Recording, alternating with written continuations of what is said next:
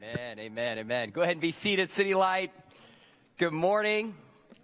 My name's Chris, one of the pastors here, and it's good to be preaching and teaching the Word of God back in this room with these folks. So open up your Bibles, Matthew chapter 4. That's where we're going to be today. And looking at the verses that were just read, 18 through 22. And I want to preach a message, invited by Jesus, investing like Jesus. Invited by Jesus and investing like Jesus. Today, as we jump into Matthew chapter 4, we know that a lot has already happened in this gospel. Jesus was born, but Jesus is no longer a baby in a manger. He's a grown man ready to start his public ministry. And what we're going to see today is his first action before he starts preaching and teaching is he's going to invite a few faithful people that he's going to invest in so they can be entrusted with his ministry and his mission later. That's where we're going. But before we jump in, let me just state the obvious this morning.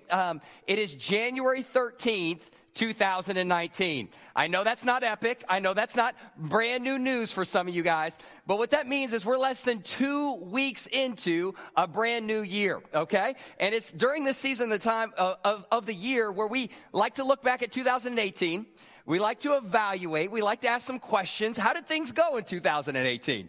And then we like to tell ourselves in 2019, we're going to be more intentional. We're going to be more better stewards. We're going to be more serious about some things, don't we? We try to make promises or resolutions as we go into the next year. Here's what some of this self-talk may sound like if you guys aren't recognizing what I'm saying. If you have checked your bank account in 2019, maybe you've had this realization. I know I made money in 2018, but I don't have money in 2019. Has anybody realized that? I don't know where it all went.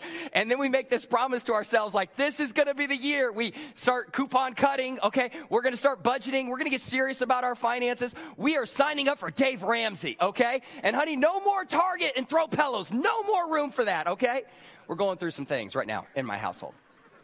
And maybe it worked out like this. For some of you guys, it might also be like you looked in the mirror and you guys realized Mom's Christmas cookies are delicious, but they are not calorie free, okay? The skinny jeans are tight right now, okay? The love handles are serious and the abs have been lost in action, okay? So you're wondering, this is going to be the year, like you get serious in 2019, like no more fast food. I'm cutting out Raising Cane's. I'm cutting out Chick-fil-A. I can't do it anymore. I'm 35 years old. I've got to make some changes, all right? Right? And you're saying to yourself, this is going to be the year I get more serious. I'm going to join a gym. I'm going to go organic. I'm going keto, no carbs, no sugar, no caffeine, no joy. Okay? We're getting serious. We're getting straight serious this year, all right? And some of you guys, you need to understand, like, where I'm at life, like, I have this great ambition to get in shape, but then I sneezed, like, a couple weeks ago. I just sneezed. And I pulled a muscle in my back, sneezing. So like, I want to do CrossFit, but if I can't sneeze without injuring myself, like, I'm just going to drink water and stretch, okay? Like, that's my strategy for 2019. So that's where some of us are at this morning. Some of you guys are in this place where you're sore because this year you joined a gym and you already injured yourself because you lifted a weight for the first time in a decade and you pulled a muscle you didn't even know you had, right? And others of you guys now, you're mildly cranky because you cut out sugar and you realize it's just hard to have the joy of the Lord without donuts, okay? That's kind of where we're at. Now, I say that because maybe you guys have made those promises, kind of those commitments, those resolutions, but I've made all of those, like, in 2019. I've told myself, this is going to be the year, like, I finished the book that I started in 2018, you know? I read the first couple chapters, got bored, and stopped reading for the entire year, okay? So this is going to be the year I get serious about my finances and my fitness, and this is the year I'm going to get more intentional with my relationships. And this is going to be the year that I become a better leader and I start reading that thing and I subscribe to that podcast and I join that thing. And we've all probably said something like that. And I think that's okay, by the way. Just so you know, you've got one life to live. You actually should steward your time, energy, and resources to make the best of it, right? But one of the questions I asked as I read Matthew chapter 4 this week was, if I met all of the resolutions, if you and I, all of us in this room, we were able to accomplish all of the resolutions that we had for 2019, would it matter in 100 years? Would anybody who's lost be found? Would anybody who's stuck in sin be set free? Would anyone who's despairing have hope? Would anybody who feels far from God know that they are loved by God and have been invited to be near by God? Would there be baptisms? Would there be renewed marriages? Would lives be changed, and would stories be rewritten? Would anything matter, or would we simply just be a slightly better version of ourselves? A little bit fitter, a little bit richer, a little bit well-read, a little bit better at conversation, a little bit better leaders. Or could God actually use this year, 2019, to do something eternally significant with us as a church and with us as individuals? This morning, as I read this chapter and unpack it, what I want for our church to see is that Jesus has more for you, church, than just to believe in a message called the gospel of Jesus Christ. Yes, good news. At the heart of Christianity is a message that Jesus Christ has accomplished salvation for sinners. That's good news. We believe in that message. We have eternal life and the Spirit of God in us, but it gets better. Jesus doesn't just give you a message to believe in. He gives you a mission to participate in. He gives you a purpose bigger than yourself. He gives you an opportunity to be a part of his redemptive work, not just in your life or in other people's lives, but among the nations, that Jesus Christ would be lifted high and he would be glorified. And real people you know would have the joy of knowing Jesus. That's the invitation that Christ has given us. And so I want to look at this text today and allow us to reorient our scorecard for 2019. What's on our scorecard? Is it eternally significant, and does it really matter to Jesus? And so as we jump in, I want to show you guys, how did Jesus change the world? Jesus changed the world by investing in a few. And so today's big idea, the thing that I want us to catch, is simply this. We should have it on the screen. Jesus has called us to be disciples whose aim is to make and mature other disciples of Jesus.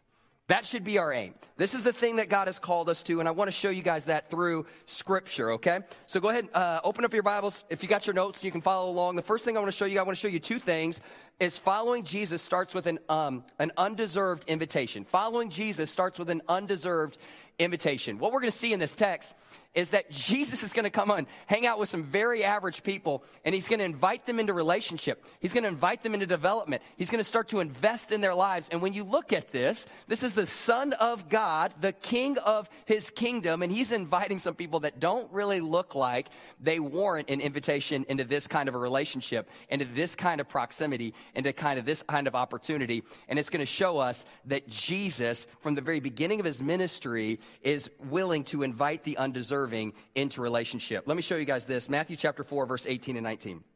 He says this: while walking by the Sea of Galilee, he saw two brothers, Simon, who is called Peter, and Andrew, his brother, casting a net into the sea, for they were fishermen. And he said to them, "Follow me, and I will make you fishers of men." And immediately, guys, they drop their nets and start to follow this King Jesus. And what we see first is the location. We're at the Sea of Galilee, so let me just take you into some of the geography here. The Sea of Galilee was a place that was common in Jesus' ministry. A lot of ministry happens around this area in this region. And one of the things that we see is that it's 13 miles long, 7 miles wide. It's a big oval, okay? It's not so much like a massive sea as it is just like an average-sized lake in the Middle East. Additionally, surrounding the borders of this would have been numerous different villages and towns, and none of them were all that significant in size or in economy or even in educational institutes. They were just, honestly, blue-collar fishing villages. The primary economic engine in these areas would have come out of the lake. And so hundreds and hundreds and hundreds of fishing boats would have been on this lake. That would have been the primary means of supporting your family and your life. And you have a lot of guys waking up early, jumping on the fishing boat, grabbing their nets, dropping the nets, looking for fish, going back to sea, cleaning their boat, cleaning their nets, selling their fish, eating a meal, making a daily living, and doing it all over again. This would have been the context of ministry that Jesus was doing his ministry in, okay? And then you have Jesus. And Jesus, what's just happened in Jesus' life? Jesus just came from his baptism, where the very Spirit of God, the Father's voice, came and affirmed Jesus and said, "This is my Son who I'm well pleased in, who I love and I'm well pleased in." Additionally, Jesus came out of the desert from being tempted without compromise, and now he's pulling away and he's about to pick his team. And here's the deal. This Jesus knows what's in front of him. This Jesus understands that he's going to preach and herald the very words of God, and there's going to be crowds. Literally, thousands of people are going to surround Jesus and press in and learn from Jesus. Additionally, he knows he's going to do some miracles and heal some people to confirm his teaching and his authority, and yet he knows thousands of people are going to be drawn into this story. And Jesus knows how this story will go. There will be big crowds, but his goal the whole time is not popularity or fame or the size of a crowd. His focus is he's going to pull away from all of those things and invest in these few, because why? Jesus, after his earthly ministry is accomplished, is going to look at these faithful disciples and say, my mission and my ministry I'm entrusting you with. Go and make disciples of all the nations, baptizing them in the name of Father, Son, and Holy Spirit, and teaching them to obey all that I've commanded you to do. And that is going to be the entrusting of these guys. And so what you see is you've got some common fishermen, and you've got Jesus who's looking to empower some people. Who's going to be the future leaders of the early church? Who's going to be the preachers? Who's going to be the ones who do the ministry? Who's going to be the ones that advance the kingdom of God? What kind of candidate and profile is God looking for? Those are the questions we're asking, and we see it right here. Jesus walks down to the bank of a common fishing village, and he says, come follow me. He calls his very first disciples. And here's what's shocking about this, guys. Jesus doesn't call the theologically equipped. He doesn't call the one who comes from the military strategy family. He doesn't just call the one with the big bank account. He doesn't call the awesome and the strong. He picks his team in a really unique way. I once was called the captain of my city group backyard Olympics team. So we were going to do yard games in the backyard. Do you guys know how I picked my team? I was not trying to play nice, okay? Anybody with college athletic ability or above was the first picked, okay? And so I picked my teams based on strength and performance. Jesus picks his team. Praise be to God in a very different manner. He goes and he gets the average, the ordinary, the uneducated, the simple, the forgotten, the regular, the overlooked. He goes and gets some blue-collar guys, and he says, you're just the kind of people that I want to invite into relationship. And here's what happens, guys.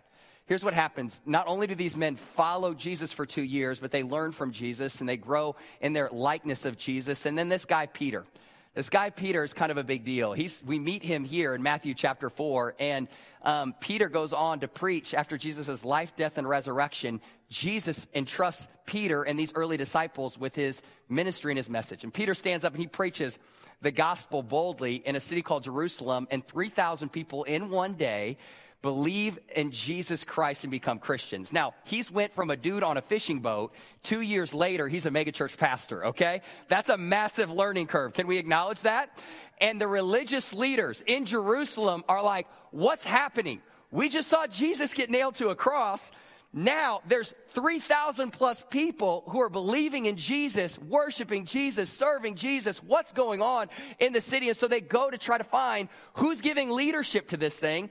And in Acts chapter 4, that we figure out what do they have to say about these early disciples. And so I want to read this verse to you guys. Acts chapter 4, verses 13. We'll see it right here. Hold on.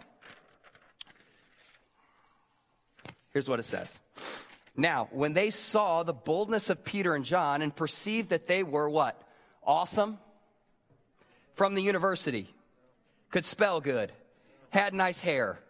Wore jean jackets because they had big muscles. Cross-fitted regularly. Ate organic. Came from somebody with a lot of money. No, I love this word. They were uneducated common men. They were astonished. And they recognized what stood out about these men. Their charisma, their physical appearance, their family name. No, would they recognize? That they had been with Jesus. I love this, that these guys are literally astonished, and that's like a beautiful diagnosis that these guys, these religious leaders who were trained, that did have the theological backing, that did have the position, that did have some power, that did have some means, they show up and say, you've got this big movement of God, and you've got these average dudes with GEDs and uncles named Bubba from Council Bluffs. I mean, these are the kind of men that Jesus is using. It doesn't make sense. They're saying A doesn't equal B. You've got these guys leading this movement. I was expecting somebody who had figured out some strategies or figured out something and was charismatic and well-spoken that was above average. And they were like, you got ordinary, uncommon dudes, and the only thing they've got is they've been around Jesus. Amazing. Guys, this is like my life theme verse, okay? What I'm trying to do here this morning is labor here to show you that Jesus uses the ordinary and the average. And this is really good news for people like me, because I literally once failed a class called Succeeding in College. In college. That's not a win. Like, the only assignments were show up and journal, and I couldn't do it. I literally could not do it, okay? At that point, Wayne State was trying to give me credits, just like take credits, get off to a good start, get a good grade. I couldn't make it happen. Guys, I now have my master's degree, just in case you think I've grown my way out of incompetency. Oh, absolutely not. Like, I now have a master's degree, did well, whatever, that's fine. And I just want you guys to know, I still don't know where commas go. Like, wherever there's a pause in a sentence, sometimes I'm like, I'm just going to throw one in there. And it drives Gavin crazy. And so whenever I'm emailing Gavin, I just throw semicolons in there just to keep it fresh. And he's like, you can't do that. I'm like, I just did, you know? And so what I love about this is God is in the business of using average, ordinary, simple, uneducated, common people for his glory and for his means. And I want to press this in because there's some of you guys here that your whole life you believed in Jesus, you've been following Jesus for a long time, you trust Jesus, you know he's Savior and Lord, you believe that you have eternal life through the person and work of Jesus Christ, you got it. But there's this reality that you've been paralyzed in your ministry to other people and you lack confidence because you believe this lie that God can save me, but surely he can't use me. Because you think surely the person that God is looking for is smarter and stronger and has a less broken past and a less messy resume and isn't as talkative or is a little bit wiser, has a few more answers, is a little bit smarter, has the theological backing, has the big network. God will surely use that person to build his church. God will surely use that person to make disciples. God will surely use that person to herald the word of God. And I'm saying that God's not looking for that person. God's been looking for available, simple, uneducated, common people who had just simply been in the presence of Jesus. Have you been in the presence of Jesus? Have you been filled with the Spirit of God? Then, man, you're invited to be part of the mission of God. Man, we got to crush all of those restraints we put on ourselves. God, you should use them. God, I'm not the kind of person. Because I look at who Jesus picked, and I think he did it on purpose, so that we would understand thousands of years later that God's looking for just regular people like me and you. Amen?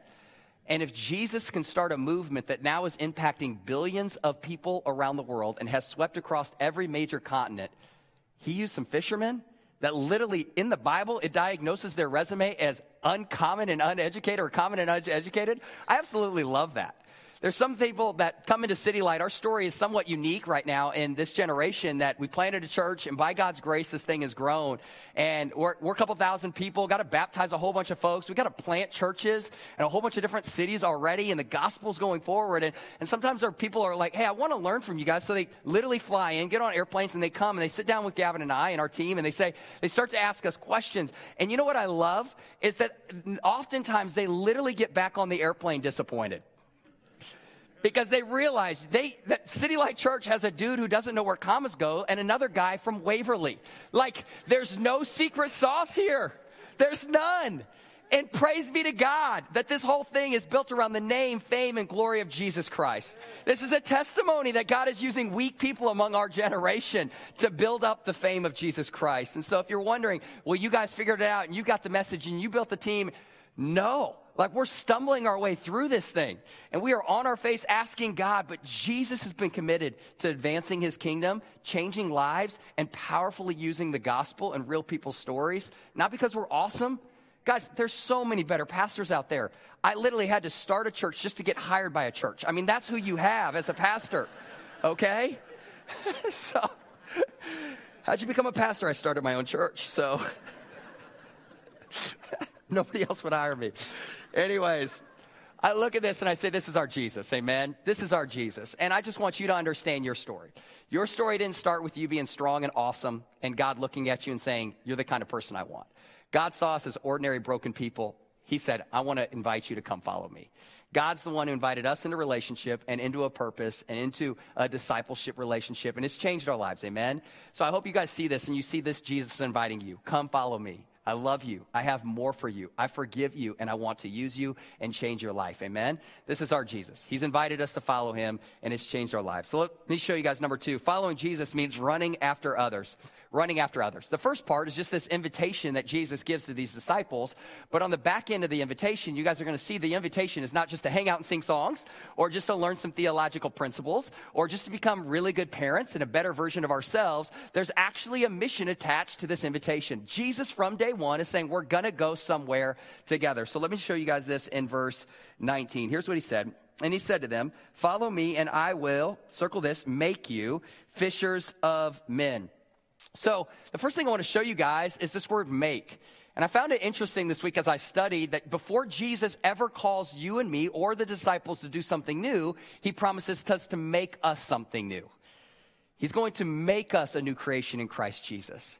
He's going to make us people who have been forgiven by the grace of Jesus Christ. People that look like Jesus, sound like Jesus, smell like Jesus, act like Jesus. He's going to make us something new. And this is so big because we as disciple makers can't take people to a place we haven't been taken. We can't reproduce what we aren't already are.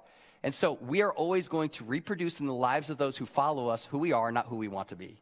And so Jesus has to make us something new. He has to start on the inside and change and transform us, and then he can work through us to show the personal work of Jesus Christ through us, okay? And so here's what it looks like, these guys. I love that the Bible not only says, I'll make you fishers of men, but we get to, through Scripture, track the story. And just in case you're under the assumption that if you meet Jesus and start to follow Jesus, all of your dysfunction goes away, I love the Bible. Because the Bible keeps it super real about the journey that these guys were on, okay? They never graduated from the school of humility. Like Peter is one of my favorite characters in the Bible because he starts to follow Jesus in Matthew chapter 4, and we know later he'll be used by God in a massive way to lead the early church. But there's a massive in-between process here where he says some things that are just bad. Like, he's the kind of guy that says things and then thinks about it later, okay? And this gives me hope because I'm like Peter. Gavin's like, are you thinking before you're talking? No, I'm talking and then I'm thinking. That's my problem, okay? And so I've had to work on this. But like Peter, he's just a person in progress. And then you would say, oh, the other disciples are better. But they aren't. They start to argue about which one of them's the greatest. And I'm going to get the seat at the table. And I'm going to be the person of honor. And I should be the best disciple of all the disciples. And meanwhile, Jesus is saying, guys, you're not the greatest. First of all, if anybody's going to pull the greatest card, it's me. And yet I'm telling you that the greatest among you comes to serve, not to be served. He has to reorient their whole idea of who's great. And then Jesus is hanging out to the kids, and he's doing a family Sunday, sermon style, okay? He's got them sitting on their lap, teaching them about God's love, and meanwhile, the disciples come and they break up the kids' party and say, get away from Jesus. I mean, this is a massive fail. Additionally, if you think, okay, they finally get better, at the very end is maybe the biggest fail of all. Jesus is about to go to the cross. He's in the Garden of Gethsemane. He knows the Romans are coming to arrest him, and he is simply praying to the Father, and he invited the disciples, would you pray with me? I'm about to go die on the cross for your sins. It's a big deal. It's not going to be easy. Would you pray with me? They're like, yeah. And then they fall asleep on Jesus, okay? So a lot of grace for those of you who have fallen asleep during my sermons. I'll let it go. Not the first disciple to make that mistake, but Jesus does know. And they're recorded in scriptures as falling asleep on Jesus. So I'm just saying. Now, so we just see these guys and they stumble their way through, and yet the great news and the good hope is that, guys, these guys never get perfect, but they sure do make progress. The Spirit of God actually does make them something new. Like you see Peter, who was a coward and denied Christ, and becomes one of the most courageous preachers of God's word in the entire New Testament. You see these guys leverage their life, make disciples, lead the early church, give everything, and ultimately give their very lives to make disciples, to preserve the gospel, to lift high the name and fame of Jesus Christ, and their lives matters. You guys understand that Jesus did keep his promise. He made them something new, and they actually became fishers of men. These guys once, their greatest joy when they woke up in the morning was thinking, hey, I need to catch some fish, make $1, eat my next meal. Man, after encountering Jesus, their mission changed. Said, I want to live for something bigger than just catching fish and eating another meal. I want to live for the good of other people and the glory of my God, Jesus Christ. And they did it. So I see this and I say, man, this absolutely matters, that Jesus would call us to be a people who are fishers of men. And let me just tell you guys why this is personal to me, okay? So this week is just an average week in my life, but a couple things that happened in my life that are unique. So we came home from my mom's house on a Christmas celebration, and we're driving back in my minivan, hashtag lost my man card. I know, I get it. So we're driving home in the minivan, and you guys have been there if you're a parent. Your kids are absolutely exhausted. Grandma gave them so much sugar. and then sugar to go home with the sugar. And they're eating the sugar as they're driving home. It's a lot of sugar, okay? And so the kids are exhausted, and we're in the minivan, and we turn down K-Love, and they're not worshiping the Lord. They are now throwing things and in full-out rebellion. And so in this moment, I just started singing, what can make me whole again? Nothing but the blood of Jesus. What can wash away my sins? Nothing but the blood of Jesus. Because I need to start worshiping the Lord, or I'm going to choke somebody, okay? And so I'm worshiping the Lord in the van. Now, you guys know why I preach and I don't sing. Willie, you have job security. But in that moment, I hear my little girl who's 3 years old, Lucy, and she starts piping up, nothing but the blood of Jesus. And that night, as I tuck in my son, he didn't have school the next day, so I just stayed up late and got to share a little bit of my testimony with my son. This is what God's done in my life. And I go to bed, and my wife, we're in a full and crazy season, guys. We have 3 little kids, and we decided to do it again. I don't know what the Lord was doing in our lives, but we decided to do it again. So she's pregnant. We're expecting our 4th in like March, which means she's mildly uncomfortable, and we have a lot of kids that don't know how to use the restroom by themselves. And so that's our life. And so I just looked at her and said, honey, honestly, our circumstances are not going to get better. I don't know if you understand. This baby will come. There's no stopping it, and it's going to get worse before it gets better.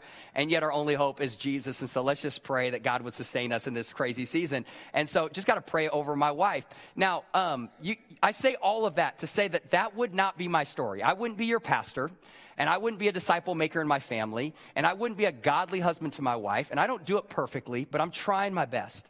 None of that would be my reality had somebody not told me about the person and work of Jesus Christ. Like before I came up here and started being a preacher, I was a lost freshman in college, bent on sin, rebellion to God. I was pursuing the things of this world. I was 18 years old, and I was running after all the things that normal people run after when they don't walk with Jesus, okay? And there was a guy named Cameron Sidek. Can I tell you about Cameron? This dude means something to me. Cameron, he came to know Christ in college, but his story, he comes from a blue-collar family in O'Neill, Nebraska, which is in northeast Nebraska, small community. He was the high school running back. He got the good grades. He went to college, and yet he had pursued this big name and fame for himself, and he realized it was all for nothing apart from Jesus Christ, bowed a knee to Jesus, came to know Christ in college, and then all of a sudden he's looking around Scripture, and he's saying, Jesus has called me not just to be forgiven or just to trust in him for my righteousness, but God wants to use me to be a fisher of men. So he says, God, would you use me at Wayne State College, the Harvard of the Midwest, to make disciples? That's a prayer that God will honor, amen? And so he starts praying, going into his junior year, God, would you use me, lead me? And he says, I'm going to live on mission to Berry Hall at Wayne State College on that campus. So I move in as a freshman. Who's the first guy I meet? Cameron Sidek. He's helping me move into my dorm. He's unloading my stuff. He's walking me up to my room. He's making sure I know kind of the way around campus. Additionally, he comes back a week later, says, hey man, I noticed you play basketball. Let's go play at the rec. So we go and play basketball. He's knocking on my door, pursuing me, knowing my name, seeing my hobbies, making a connection. Meanwhile, he's praying, God, would you use me? This guy doesn't seem to know Jesus. God, would you use me? I don't know how to talk to him. God, would you use me? He's from North Omaha. I'm from O'Neill, Nebraska. We don't have anything in common. God, would you use me? He's just praying. And then we go out. He knocks on my door the next week, says, hey, man, you want to go to lunch? I just want to know your story. And he just processes my story with me. Some of my pain, some of my hurt, some of my fears, some of the things that my shame was tied to. And he's just sitting there in the cafeteria of a lunchroom on the campus processing my story with me. It didn't take me long to realize there was something different. Have you guys ever noticed the light of Jesus Christ in somebody else's life? It's drawing you in, isn't it? And I look at this guy and I'm saying, dude, you have joy, but you're not always intoxicated. Like most of the time people have joy, they've had a few. We can't laugh at that. Nobody's had a few. Okay, well, all right, great. Glad you've never had a few. All right. So, and not only that, but he's dating a girl, but walking in purity. Like I hadn't seen that. And every time he looked at me and I shared something I thought he would pull away from because it was kind of messy, he actually leaned in and he connected with and he shared his weakness and his need for Christ. And so, dude, I was like, dude, how do you live like this? And he just laid out the gospel. He says, Chris, here's the reality. You're not going to understand how I live until you understand how Christ has lived for me. And he just laid out that, listen, man, you're a sinner just like I am. You've rebelled against God who created you. And yet, here's the great news, that Jesus Christ, out of love for you, came from heaven to earth to seek and save you. And through his perfect sinless life, his death on a cross, and his resurrection, he's purchased eternal life for you. And here's the reality. This is not just something for you to learn about, but you got to respond to. And he said, Chris, would you turn from your sins, repent, and would you believe that Jesus Christ really is the Son of God? And in that moment, I felt like Jesus himself was calling me to follow him. And I said yes to King Jesus. And that was the beginning of my journey. We got a photo of Cameron. Here's Cameron a couple of years later. He's a doctor now in Osceola, Nebraska. That's his wife, Trish. His 4 little girls. He actually has a 5th little girl on his back. And then he finally had a baby boy. He kept chasing that boy to the very end. And he's a doctor, like I said, in Osceola. If you don't know where that is, think about Stromsburg. If you don't know where Stromsburg, go to York. If you don't know where York is, just think west of Lincoln, okay? Some of you guys need to look at a map. But I'm so blessed and so thankful for Cameron. But I'm also blessed and I'm thankful that he actually is a doctor and mildly wealthy at this point of his life, because look at all those college funds and look at all those wedding funds. So many wedding funds. God knew what that man needed. Praise the Lord Jesus Christ for medicine, amen? Okay, so thankful for Cam. And as I think about Cam, one of the cool parts of this story is last year he showed up to City Light Church with all of his kids, and he was sitting over to the side of the stage. I preached, came back down, and I just got to explain to his kids that I get to tell my kids about Jesus because their daddy taught me about Jesus. Cameron not only shared the gospel with me, but walked with me that first year. Taught me how to read my Bible, okay? Sat me down, got me into a Bible study. Took me to my first church, Bible-believing church in Wayne. Just a few godly saints, not a big flashy thing. Man, but some good godly people. Watched me get baptized. Invited me to be a part of his wedding. This dude cared for me, and it absolutely mattered. And church, I just want to ask you, who's been the Cameron in your life? Who moved towards you? Who prayed for you? Who taught you how to read the Bible? Who was there for you when you were in a place of brokenness? Who called you out of some sin and into repentance so you could have and experience God's best? Who was that person? If it was a parent, praise God. Do you guys know that's God's design for this whole thing? That we as parents would be the primary disciple makers of our kids? If that's your story, that's not a lame story. That's an awesome story. And I hope that that's my kid's story. If it was a college kid that moved towards you, awesome. If it's a college professor or pastor, awesome. But at some point, God used somebody who said, I want to be more than just a follower of Jesus. I want to be a fisher of men. I want God to use my life, and you're here because somebody had that posture, amen? That matters. So a couple things. One, I just want to say at City Light, I don't want to just celebrate what God has done in my life. I want to press this into our church, okay? And so you have to understand from the very beginning, corporately as a church, our mission has never been bigger budgets and nicer buildings and bigger crowds. All of that stuff makes us scratchy, okay? I don't know how to do those things. Those are challenging. From the very beginning, our prayer at this church 5 years ago was what? Our mission statement is this: to make and multiply disciples of Jesus and churches. We want to multiply disciples of Jesus and churches. That's the scorecard.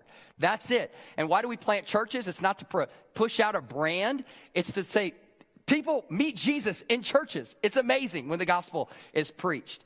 That's been our mission. From the very beginning, our dream has been, what if as a church we didn't just hang out 1 hour a week together and sing songs, but what if we actually empowered you guys to live on mission in the places you live, you work, and you play? Not so that a few people would listen to some sermons by paid professionals, but so that the whole church, you, the people of God, would become fishers of men, and real people would encounter the love of Jesus Christ through your lives. That's been the heartbeat. City Light, we don't want to be a church that moves away from people who don't believe like us. We want to move towards people who don't believe like us. We want to make radical invitations into relationship, into community, and ultimately we want to be people who say, hey, church, we're not settling for an unbiblical version of Christianity, where it's okay for you to sing songs, show up, give a few dollars, eat some donuts, and never actually pray for somebody who doesn't yet know Jesus Christ. Church, can we leverage our lives like these men? 2,000 years later, we're still sitting in this church talking about this Jesus, talking about the hope that we have in eternal life and the forgiveness of sins, because these men were faithful to the mission and ministry that Jesus Christ gave them. They were disciples that made disciples that made disciples that made disciples, and we're just a few generations downstream from these original disciples. And I just don't want the buck to stop with us. I think in 2019, what if we don't just look back at what God has done through our church, but if we said, guys, in 2019, wouldn't it be amazing if we had fresh stories? Stories of people who are far from Jesus that have met Jesus this year because you guys prayed for them. What if we had stories of teenagers that came to Christ, college kids that came to Christ, people stuck in rebellion coming to Christ, people who've been walking with Jesus for a long time but honestly stagnant in their faith, maturing in their faith in Christ, that we would make new disciples and mature existing disciples? What if that was our story in 2019? I want to call us to live for something that actually matters beyond our lifetime. that we wouldn't settle for just being fitter and better well-read and a little bit wealthier, but we would say, man, Jesus Christ, would you use me? Would you use me to be a fisher of men? I want to be a part of your redemptive work. And God, here's who I am. Have you ever prayed this prayer? Have you ever got honest with him? Jesus, here's who I am. I'm simple and I'm messy and I'm insecure and I'm broken in a lot of ways. But God, you have permission to do whatever you want in my life. Would you use me? I actually want to see people that are lost be found. God, would you use my mouth? Would you use my life? Would you use my money? Would you use my home? Would you use my broken story? Would you use me in all of my simplicities to make great the name and fame of Jesus Christ? Man, I'm just so confident. If we would pray that prayer, that Jesus Christ would use us in a mighty way this year. Amen? Amen. Let me close with this. 2 practical steps I want to give you guys. Number 1, if you're not yet in a city group, would you join one? City groups matter. They are communities of disciples living on mission to make and mature other disciples.